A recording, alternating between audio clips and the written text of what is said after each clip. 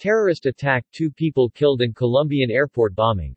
2 police officers were killed in 2 explosions that struck Camilo Daza International Airport, in the capital of the northeastern Norte de Santander department, on Tuesday morning.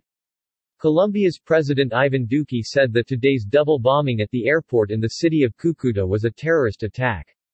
2 police officers were killed in 2 explosions that struck Camilo Daza International Airport, in the capital of the northeastern Norte de Santander department, on Tuesday morning. The first explosion happened early in the day as the alleged perpetrator tried to get the bomb onto the airport grounds by climbing over a fence. The device is believed to have detonated prematurely, killing the suspect. In the morning, at 5:45 local time, 13:45 local time, a man carrying an explosive device tried to get through the airport's gate.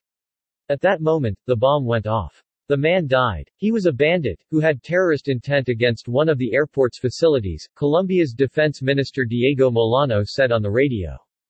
The second device went off an hour later when the bomb squad arrived on site and started searching the area.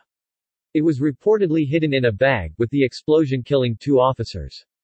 Numerous flights have been suspended after 2 explosions. We reject the cowardly terrorist attack that occurred in the city of Cúcuta, Duque wrote on Twitter, adding that the military and police were doing everything to track down those responsible.